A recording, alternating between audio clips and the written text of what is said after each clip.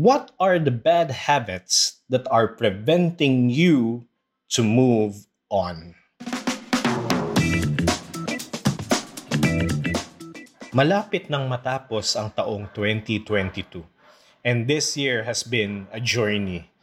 There's a lot of things that went well. May mga natapos kang project, may mga achievements ka, you're successful in some areas of your life.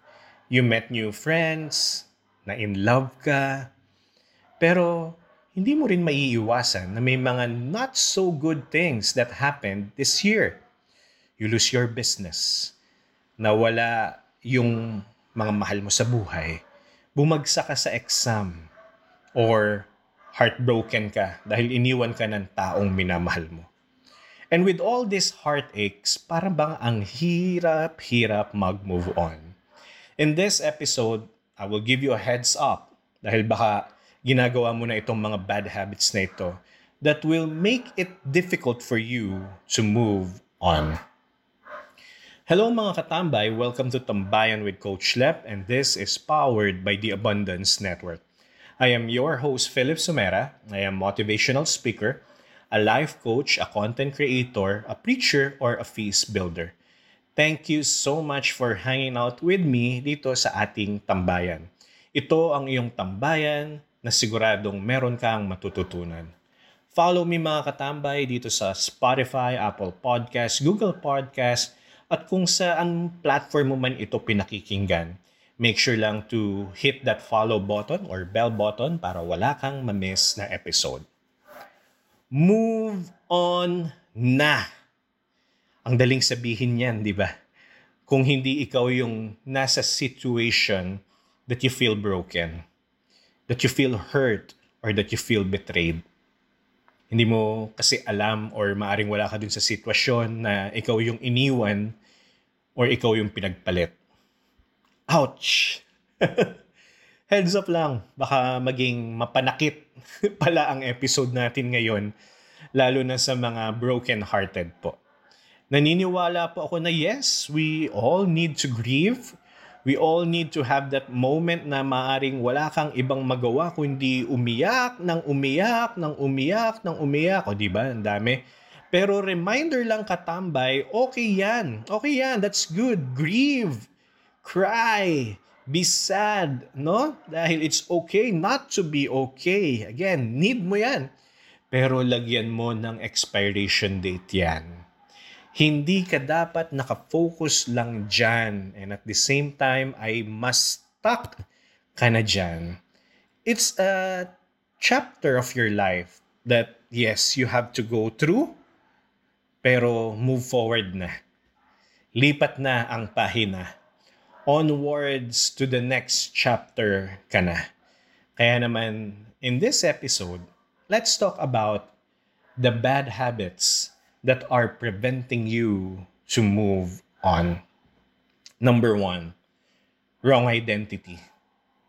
After every heartbreak, nagkakaroon tayo ng wrong thinking about who we are. Dahil iniwan tayo, or nawalan tayo, or niloko tayo, we tend to think that this is who we are. Yun ang identity natin. And at the times pa nga, di ba we tend to think na deserve ko naman to? Deserve ko naman yun? Deserve ko itong sinaktan akong ganito? Wake up, katambay. Please don't lose your value. Don't forget who you really are. Don't forget your identity. Kaya hindi ka maka-move on dahil stuck ka with this kind of thinking, with this kind of pagtingin sa sarili. Tapos minsan pa nga ay, alam mo yun, you won't entertain yung mga sinasabi ng ibang tao. You won't listen dahil nga you already believe in that false identity mo. What you need to do is to surround yourself with the right people. People that really know who you are. And please listen to them. Listen dahil they really know you. Huwag mong idaan sa inom or sa bisyo ang brokenness mo. Also, go to God. He is enough. He is the expert in fixing broken hearts. He knows who you really are. He will call you by your name, no? Dahil alam na alam niya yung totoong identity niya. Identity mo, I mean. Kilalang kilala kanya. Alright? Let's move on. Second habit, looking back at the good times. Medyo bad habit to. Katambay. Alright? Hindi ka nga makaka-move forward dito. That as you always go back. No? Lagi mong binabalikan. No? May kwento po ako sa inyo. Kapag ikaw ay nagmamaneho, you don't focus on your rear view mirror. Ako po, kapag nagmamaneho ako, importante sa akin ang rear view mirror. Number 1, kapag umaatras ako. Number 2, para malaman ko yung kung may sasakyan ba sa likod ko. No? But, hindi ka doon magfo-focus. Hindi ka doon palaging nakatingin. When you're driving, you're focused on the road ahead. Okay?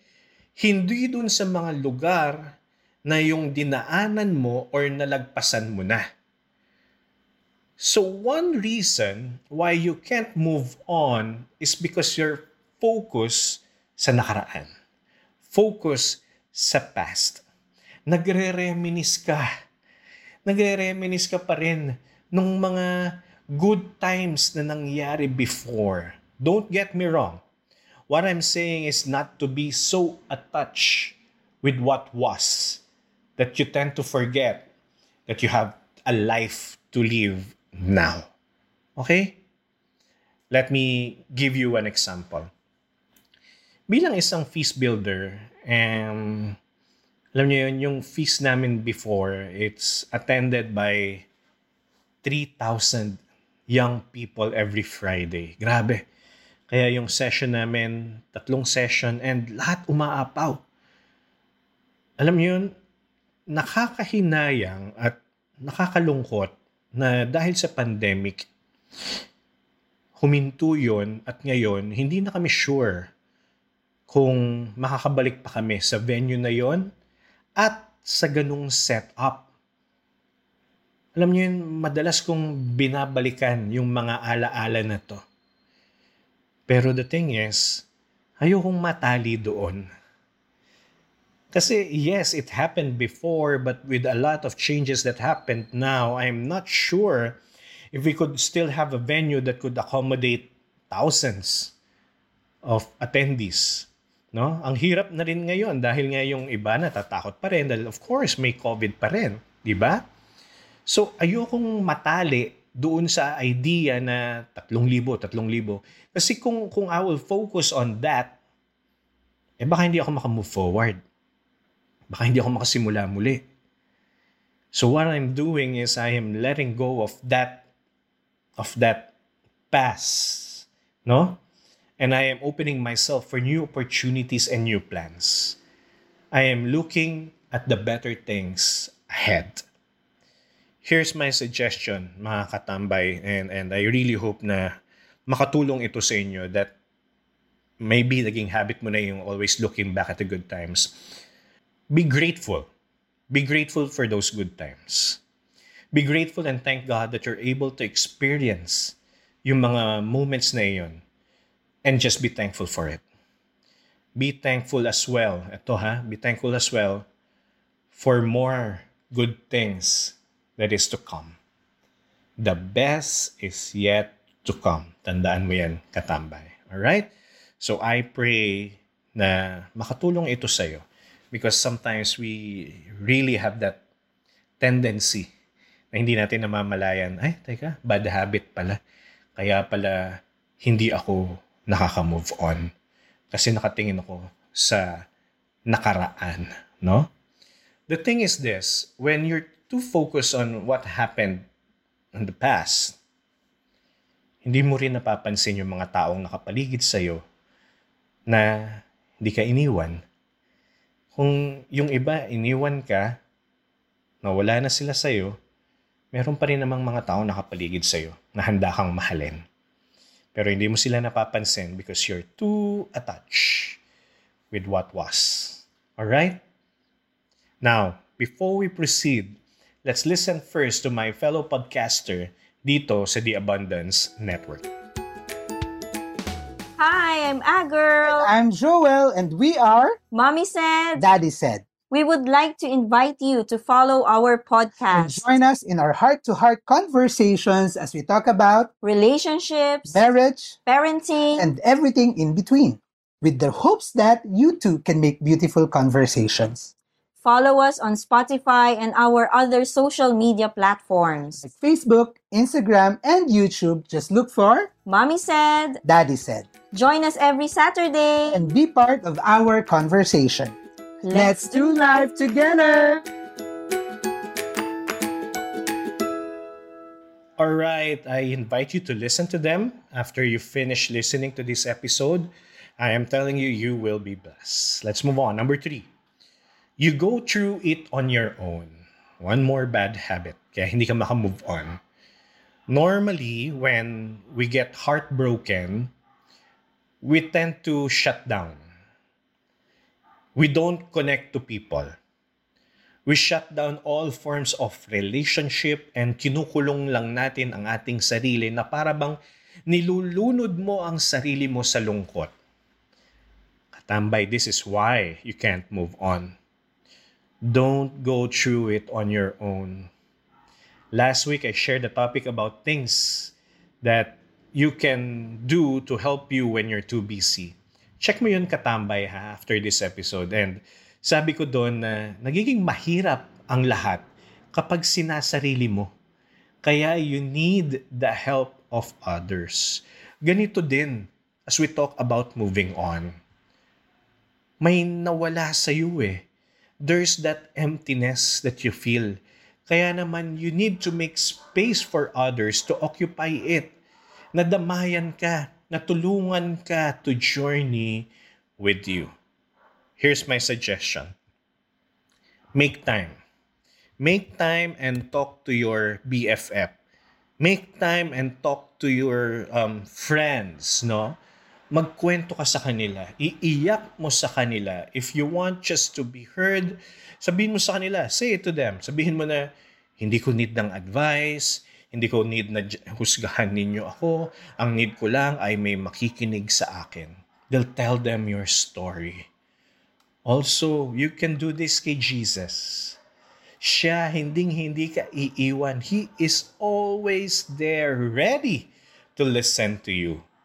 Yumakap ka sa Kanya at magpaakap ka sa Kanya. Let's move on. Another bad habit. Kaya hindi ka makamove on.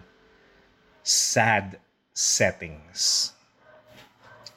One factor that is adding to the reason why you can move on ay yung setup mo, katambay.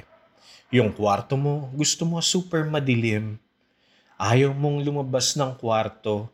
Yung damit mo, laging itim. Para talagang, alam mo yun? Naglalamay ka. Okay? Yung mga tugtog mo, lahat about breakup song or sad songs. Katambay, alam mo, hindi ito makakatulong. Gaya ng sabi ko kanina na yes, okay, mag-grieve ka, umiyak, maging malungkot, feel your feelings, pero buong surrounding mo at the way of living mo ay malungkot na rin. Here's my suggestion. Sabi ko kanina, dapat may expiration date ang grieving moment mo. So change your setup.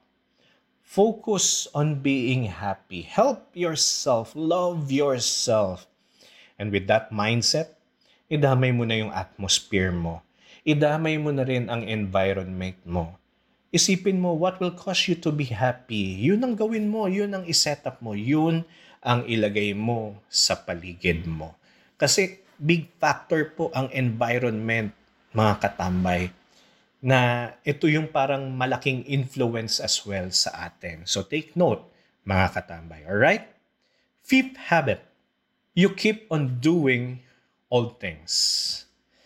Maaaring you develop some habits back then na, alam mo yun, ginagawa mo pa rin hanggang ngayon. Kaya hindi ka nakaka-move on. Dun sa mga iniwan ng kanilang boyfriend or girlfriend, you also do things or go to places na it will bring back memories. Kaya parang hirap na hirap ka, nasasaktan ka, hindi ka maka-move on. I'm not saying na wag mong puntahan yung mga restaurant. Hindi naman about kung gusto mo yung food di ba? Pero tingnan mo muna kung kaya mo na. Tingnan mo muna kung nag-heal ka na. Di ba? Then saka. Alright? Factor kasi yan kaya rin hindi ka nakaka-move on. You keep on going back and doing old things, no?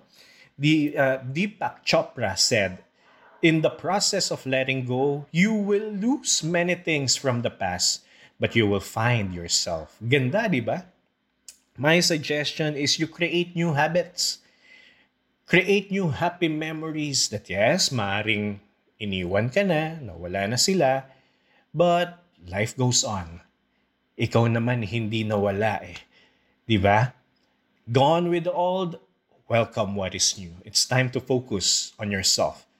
What you want to do. What makes you happy.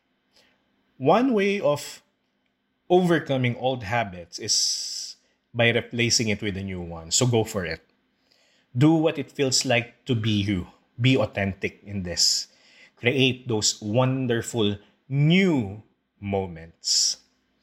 Last habit that I want to share na bad habit, kaya hindi ka maka-move on, is denial. There are people that I know na in a denial sila sa heartbreak nila, na umaasa pa silang maaayos. They can't accept the fact na wala na or tapos na. In short, naka-anchor na sila and they can't move forward. My suggestion, acceptance. You need to learn to accept that hanggang doon na lang, wala na talaga. Na talagang part lang siya ng kwento ng buhay mo, that it is only temporary. And the more that you start to accept this, the more that you could let go and move forward. Another, be patient with yourself.